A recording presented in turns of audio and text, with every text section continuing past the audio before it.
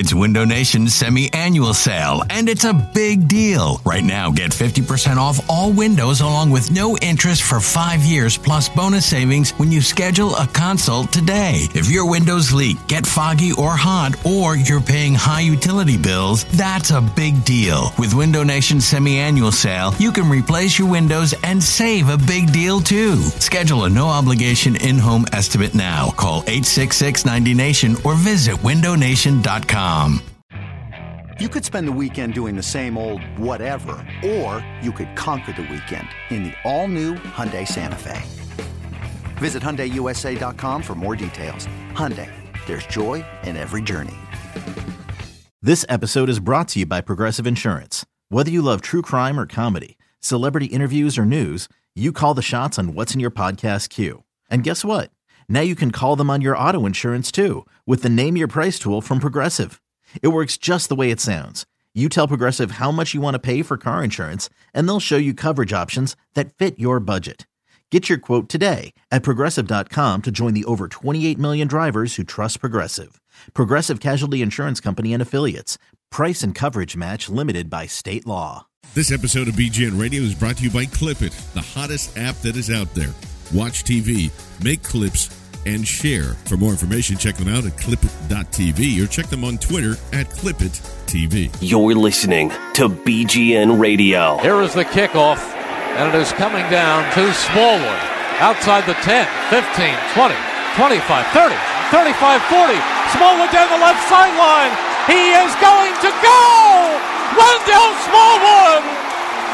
His second NFL touchdown, his first on a kickoff return. Well, that's what they needed.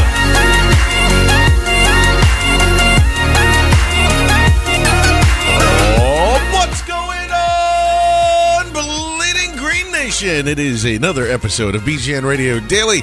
I am John Barchard here with you on a lovely Wednesday evening as this is being recorded. All the practice mates are in and out of NovaCare, and boy, was there some news today. Some exciting news. Chance Warmack is actually going to get a chance to play left guard. Imagine that. After Doug Peterson once again comes out and says something, they completely change their minds 5 or 6 hours later. I can't believe that. See, and this is where I still come back to, like, there's a small disconnect between what is actually happening and who's making the decisions. Like, I don't think Doug Peterson would just come out and straight up lie to you. Coaches will always lie about something. GMs will always lie about something, right? But at the same time, not that blatant. You know, after Frank Reich and a bunch of other coaches said, well, we're not just going to pull a kid after 5 or 6 times or whatever. I don't know if they've actually looked at film or not. I don't remember that.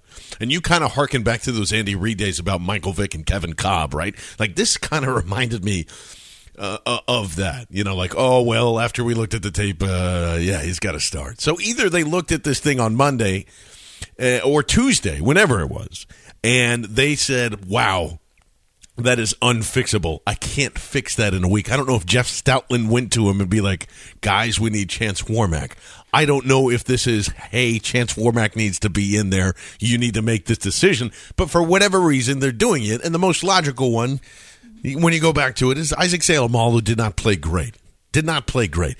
I feel weird, you know, even though, listen, coming out of the draft, I didn't think Isaac Seumalo was going to be this powerhouse stud. I wasn't sure of what was going to happen. He didn't get much playing time last year. He did start when it was needed. I thought he did okay and sometimes good in those starts. I thought he had a really strong preseason during practices and things like that. And, you know, BLG even mentioned just how much of a force he looked like in a running game, et cetera, et cetera. Then you got into preseason, and it wasn't quite there. Like, there was still the good, and there was some bad. And then, you know, 2 weeks into the season, now we're acting like Isaac Seumalo is the worst lineman that's ever played here. And there's a lot of theories as if to why that is happening. And it's not like you saw anything from Chance Warmack throughout the same process to make you feel confident in going, yeah, we should just make this switch anyway. You know, it's not like Chance Warmack was completely dominant in any performance from practice to preseason to whatever to make you go, okay, well, this is going to be fine because it's Chance Warmack. And I don't know how you particularly feel about this either. I don't know if it's going to get better or if it's going to get worse. Is this a Jeff Stoutland, like, hey guys, we have to make the switch now. It's just impossible to. And throughout reading the beats that are down there, the same ones, Jimmy Kempski had pointed out, and I also think, who was it? Was it Les? I think it was Les that came in and basically said, it sounds like the offensive linemen are pissed. And look, when you have Jason Kelce, who is right next to Isaac Seumalo and is doing the same bad things and whiffing completely on a couple of those, in particular where if Wentz had that extra second, when they're pass rushing three guys on a play, you can't allow those type of sacks to happen, and both of them were kind of responsible for this, right? So this whole thing just kind of stinks. Something stinks here. And I'm not looking for a drama. I'm not looking for the story. This could be just as straightforward as just like I was saying, Isaac Seumalo is bad at his job, and they're not going to risk the investment of Carson Wentz getting hit that many times, which also harkens back to all the crap that we've been talking about the running game for so long. Well, I guess Chance Warmack's strength is to do that. And look, if you went back and looked at the All-22 or watched this game, you can't really argue, yeah, man, it was really that bad. It was really was it a Winston Justice type of performance? Was it like that? I don't know. I think people tend to think that it might be close to that. And I think that, for the people that are screaming you should have run the football, This is probably, I guess, an upgrade in that, and it's probably a small downgrade in pass protection, just in technique and things alone. Now, it's not like Chance hasn't done this before, but at the same time, for anybody to think that he's going to step in there and be a massive improvement as an expectation, he could still do that, but expecting to go into this game against the Giants, who, by and large, still have a pretty good pass rush despite all the little stupid videos that you see of JPP getting, thwarted by La'el Collins and things like that. That's still a really good defensive line, especially one that can stop the run in the middle, and we'll break that down tomorrow when Vince and I kind of go over the game breakdown. But I don't see Chance Warmack improving things immediately. It might just be good enough. It might be just a little better where there's literally not a guy swimming through his arms, where it gives Carson Wentz an extra half a second as this is happening here. But I want to go back to the disconnect thing, because I can't help but feel that there are just too many people trying to make decisions on offense, and there's just one guy making decisions on defense. Doesn't that feel like it to you? Because the Josh Huff thing. Oh, we're the saying one thing and then he's cut the next day. We're going to coddle him and then he's gone. There's no way we would just, ship this guy off after one bad game and give him a chance to recover. And then, again, 36 hours later, whatever it has been since now, that he's just disappeared.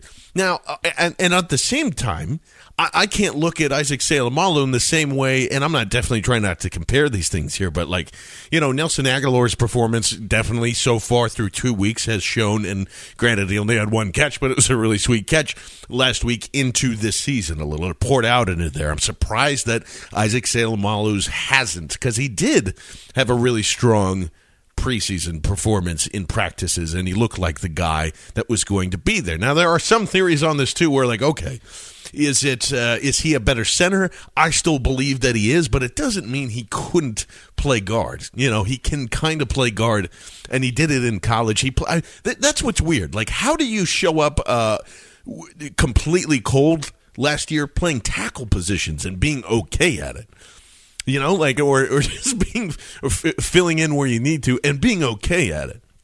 And I think a lot of this through the muddy waters here is, okay, all right, we accepted Jason Kelce for whatever reason this past offseason, despite the rumors that were kind of going and coming around, and the possible him being traded on the block. And look, anybody that's got two eyes, since Doug Peterson has taken this thing over, can obviously see that it's not that beneficial for Jason Kelce to be in the middle there either, and I think he's gotten a little bit too much criticism this week. I mean, yes, the one big whiff is unacceptable, but for the most part, especially when Darren Sproles was in there on a lot of the pulling plays to the outside, which, hey, by the way, they did that for a reason, because there's no way they can run up the middle, and that's probably partly because of Isaac Seumalo and the things that they saw already. What people ignored was kind of the right side, with between him and Brandon Brooks were pretty sharp all game long. I thought Jason Kelce also got to the second level pretty nicely in a couple of those runs to take out some linebackers. I think there's been some unfair criticism of that, but just overall, like, what is going on with Wisniewski? That's the same thing that we've been asking ourselves here for the last couple of days. You know, people will point to Barber, but and that's still kind of up and down, and it's weird that they would trade somebody for a 7th-round pick to Denver, and still looking pretty sharp and good for a guy that can kind of, fill in. But if you look at the situation and why they did that, and Howie said something along the lines of, well, we have 8 starting offensive linemen, which is true. It's just the one of them, I think, as a supreme backup is Stefan Wisniewski. That's the guy that they signed this past season for a significant amount of money for a guy that's going to be a backup. They signed him to fringe starter money, which is basically what he is. But he's not even the first guy up when his name is called. Jason Kelce and, not Jason Kelce, when Isaac Seumalo is struggling. What are you paying him for? And I wonder if it's because of the fact that there is a lot of, you guys remember this last year too, like he literally called out his coach and his teammates. I have no idea why I'm not getting snaps. I guess they don't want, whatever it is, a guy that's played the position or not first guy up here. And maybe that rubbed the wrong way with pretty much everybody in that locker room. And at the same time, I can say that, but they also paid the man. So there's this weird disconnect that's going there. Maybe Kelce doesn't feel comfortable with him there, or maybe this is just like, okay, you got rid of Barber, I got to stick my guy in Warmack there. I feel more comfortable with him, and maybe there's just kind of this weird eternal struggle, which then goes back to who's running the offense. Who has the say of who's going to start and who is not? And you could easily say that that's a Doug move, and it very, very well could be. And he's just lying to us. But it's just fishy to me, right? Like, it's not they never make it cut and dry, and thus, it gets us all thinking about these things. So I would love to know whose call this really, really was. If it was Doug's, then good, and he's not being stubborn about his statements, after looking at film or listening to his coaches or his GM or, vice president of player personnel. Whoever is being like, hey, man, we really need to make this switch, and let me tell you why. And now I'm curious to hear your thoughts at that, too. At BGN_radio, at John Barchard, because I don't know. I just don't see the value in sticking Chance Warmack out there, a guy that's basically a rebuild project here after the guy you drafted, again, in the third round. In the third round to be your eventual starter. And what I all assumed and you all assumed was to take over for Jason Kelce, because that was the big news coming into this year. And maybe he literally is just a center, but I can't believe you can be that bad at guard and be a center like that. I refuse to believe that, because my theory always is all centers can play guard, not all guards can play tackle, and that's pretty much how that goes. And it rotates the other way too. So tackles can play guard, et cetera, et cetera. And it's just astounding to me that in a pinch, or as a guy that you have groomed, isn't ready to go in week 2, and you didn't really hear his name too much in week 1. So that also begs the question for me, and it's so hard because we always try to figure out what exactly and how exactly the positional coaches are doing. Does Jeff Stoutland just suck at his job in developing a third-round pick, or is this a GM miss or whatever? It's just kind of like, wow, you are really pulling the trigger on a guy that quickly. And again, it's because the more important guy is the guy that's standing behind there in Carson Wentz. And I get that, and that's more important. But it's also just, you harken back to that draft and you start thinking about it too. Other than Carson Wentz, which is the only thing that matters, and we said you really can't be upset with the rest of the draft class if Carson Wentz pans out. That's still true, but Isaac Seumalo being a part of that class, bang, oof, that would be bad. That would be bad. That was your next pick after that. Smallwood's also part of that class, and yes, we are still debating back and forth on chicken or the egg type of stuff when it comes to running back versus O-line versus whatever. But that draft class is also not looking great, gang, and it just, it makes you kind of sit and wonder here too. So we will break all of that stuff down and give you our thoughts on that tomorrow when we do the big show or the preview show. Vince Quinn has the helm, and I'll be right next to him too. We'll get NFL picks and a lot of that different stuff that's through there too. But I just don't feel like this is going to change the running game. And I also believe, just a small snippet on that, because I believe E-Rock was pointing out the correlation numbers of the Eagles' victories through 18 games of Doug Peterson's career. Many people pointed it out to him. I get what he was doing. The graphic was really cool. I just happen to disagree with him because correlation does not make cause, and basically every time the Eagles ran the ball 25 or more times, I think they were either undefeated or one loss, or just the majority of wins came from that. It doesn't necessarily mean that that's what wins football games, and it's clearly not what lost them and made the Chiefs win the football game, because the Chiefs only ran that ball 15 times, and they passed the rest. So whether or not, but it's still, I still agree that and everybody throughout this, and I think Brandon started the trend on Monday. I'm not really sure why people got so upset about it, but there is correlation between the offensive line and Isaac Seumalo struggling, and maybe you can get some of these guys to run through better holes if that's there. I agree with that. It also means that we are not saying that running the football is ineffective as a whole philosophy. It's not. We are begging.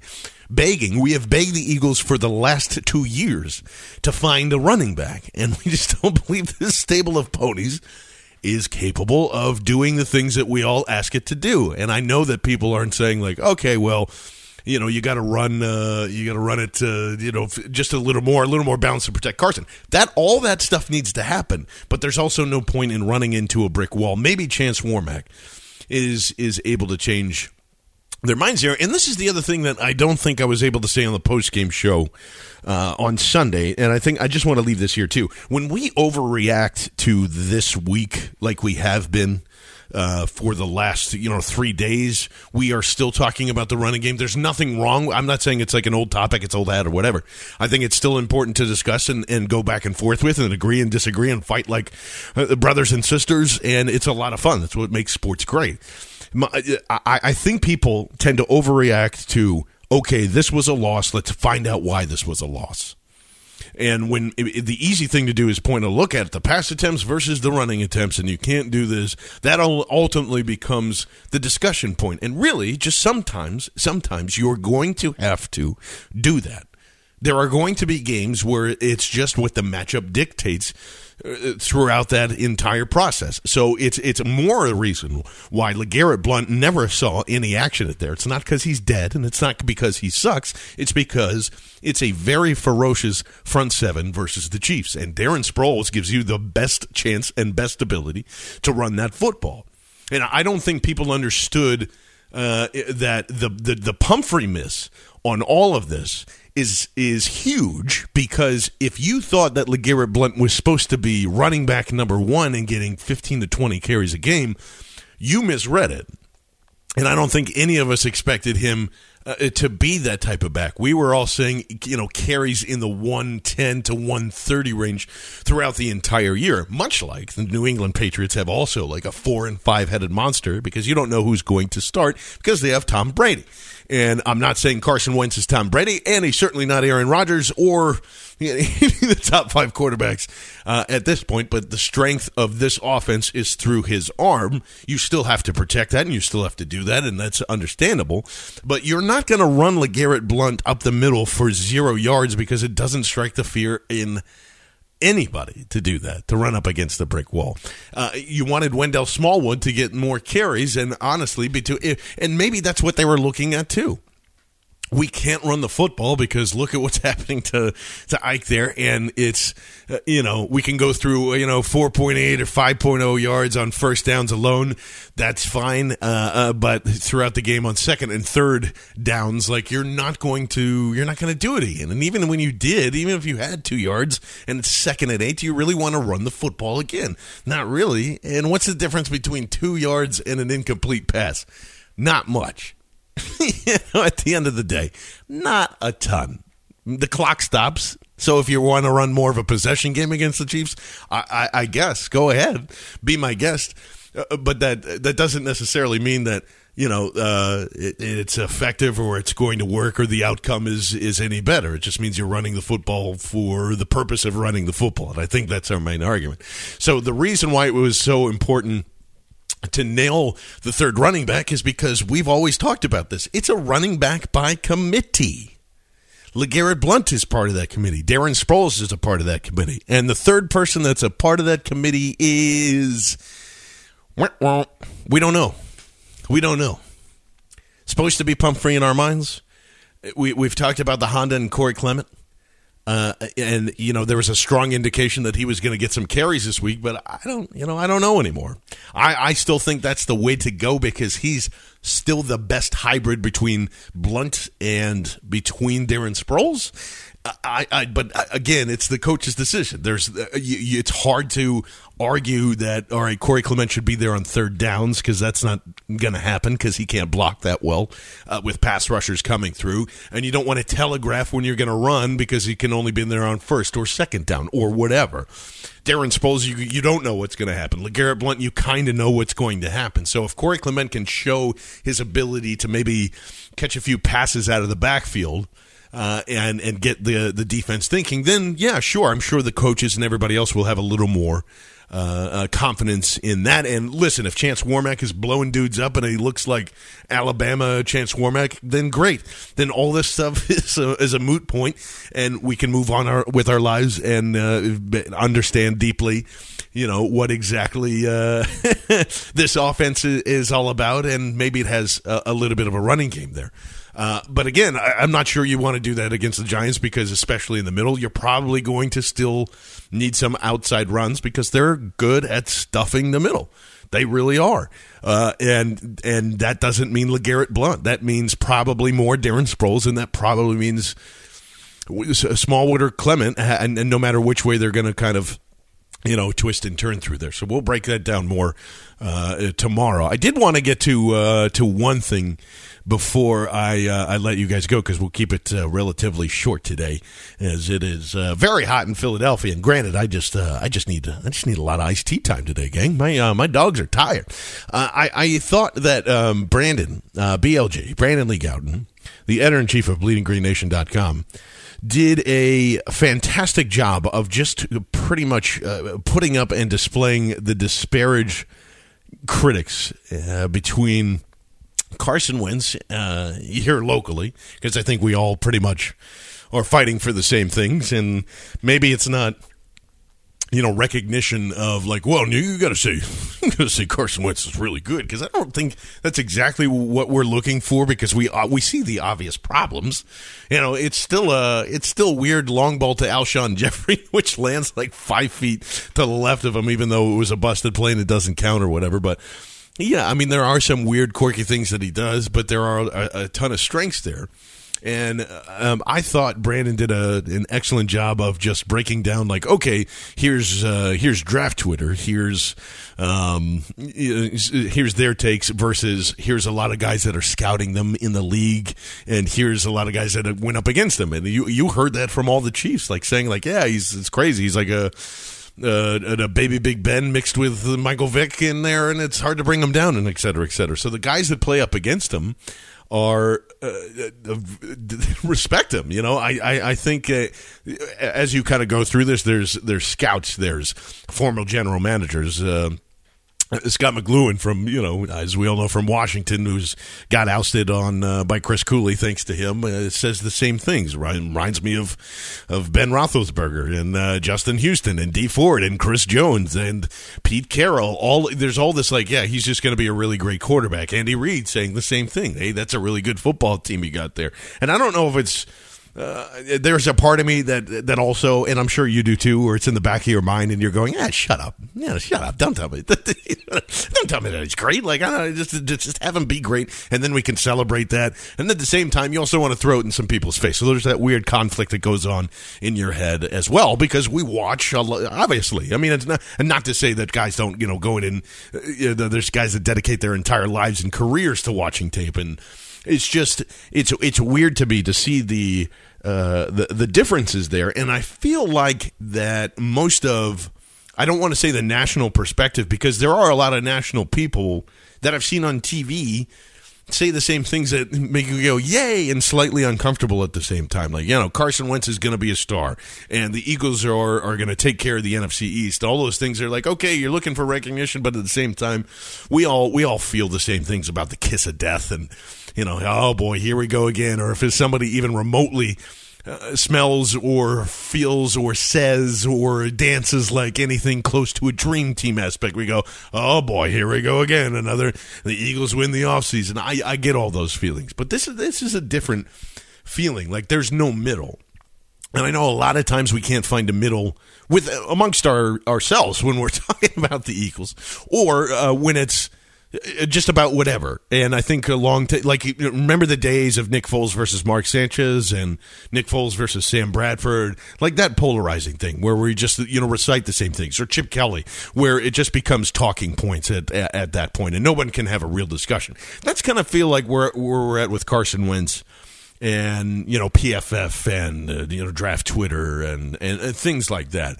I thought, and I hope you saw this too, if not, just go through Fran Duffy's timeline at F Duffy 3, something like that. Fran Duffy, Philadelphia Eagles. If you're not following him already, I can't believe you are wasting your life by not doing that. But go search him out there. I thought the most impressive thing that he pointed out, as far as like, oh, you guys wanted to see progress, here's progress. And it was a dig concept from last season that they ran this season with Alshon Jeffrey, where you saw that, I think it was Earl Thomas, and they were in cover 3, obviously, because that's what they run. The same type of route where, you know, whoever it was last year, I'm sure it was DGB and somebody that we don't care about anymore. Maybe it was Jordan Matthews, where you had outside and slot act like their running goes, and I believe DGB comes to left on a dig route and undercuts whoever was running. In this particular case, in Kansas City, it was Alshon Jeffrey on the outside, Torrey Smith in the middle. They act like they're both running go routes, and then all of a sudden Jeffrey turns it into a dig, and that's basically kind of the clear out concept that happens there. In Seattle, Carson Wentz sees that, because it's a really tough read as a quarterback to read that 15, 20 yards down the field of where that safety or that corner is floating into, depending on where they're at. And it just so happened, I think both of these guys, both of the secondaries were playing in zone.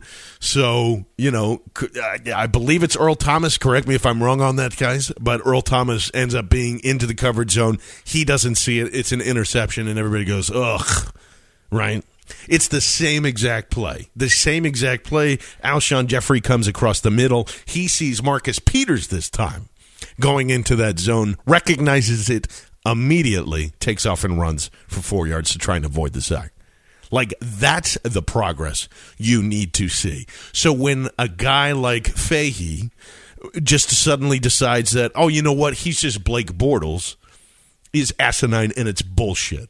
Because stuff like that, Blake Bortles doesn't do that. Blake Bortles hangs out in Florida and complains about Wi-Fi and throws freaking darts when there is no Wi-Fi. He doesn't work on his game or whatever. He doesn't care. Go back and watch that game against Tennessee. You tell me if Blake Bortles looks anything like Carson Wentz, and go back to his second year, and you tell me if he recognizes anything different that he did from his first, because the problem with all quarterbacks in this league is they don't absorb the information that is given to them. They don't adjust to when the league goes, okay, we have tape on this guy. Now, I'm not going to go jump down all the Cowboys fans' throats and be like, see, that's Dak Prescott without a running game, which is semi kind of true so far when they went and played Denver, but it's also Denver. It's one of the toughest defenses in the league, but you also got a taste of, all right, what does Dak Prescott do against one of the best defenses? Carson Wentz kind of did the same thing. I don't know if you would say the Seattle has the same type of stomp, but they've been doing it for an awfully long time, haven't they? You know, wouldn't you consider Kansas City to be a really tough defense? And I don't think was brought up at all this week. At all. We even said it I gave enough credit to Marcus Peters to probably call him one of the top corners, if not the top corner in the league that is up and coming. Bob Sutton, what we've talked about since Andy has been in Kansas City has been how tough their defense has been and how Andy Reid really rides on those. So let's just say that the Chiefs are one of the top defenses in the league. Is that fair enough to say? I don't know. I would probably say yes. Did Carson Wentz fare pretty goddamn well against one of the toughest defenses in the league away in a hostile environment, et cetera, et cetera, et cetera, the second week into his second year? Yeah, are there going to be bad throws? Of course there's going to be bad throws. There's going to be bad throws against bad defenses because no one can be perfect in this league unless your name is fucking Tom Brady or Aaron Rodgers. That's it. Even Drew Brees makes mistakes. Ben Roethlisberger makes mistakes. Everybody has those errant throws. If the positives outweigh the negatives, it's usually a good day.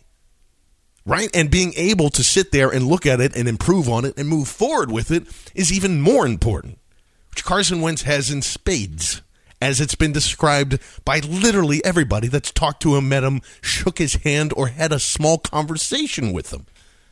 We all remember what happened in the draft room when he's got the whiteboard, that Eagles video that went around of what makes it a lock to draft a guy. That's what it is. A story from Jeffrey Lurie when he was first drafted, where there's an owner's box at whatever concert they're going to and invited Chase Daniel, Sam Bradford, to join him. And he turns it down because he says, I haven't earned that yet.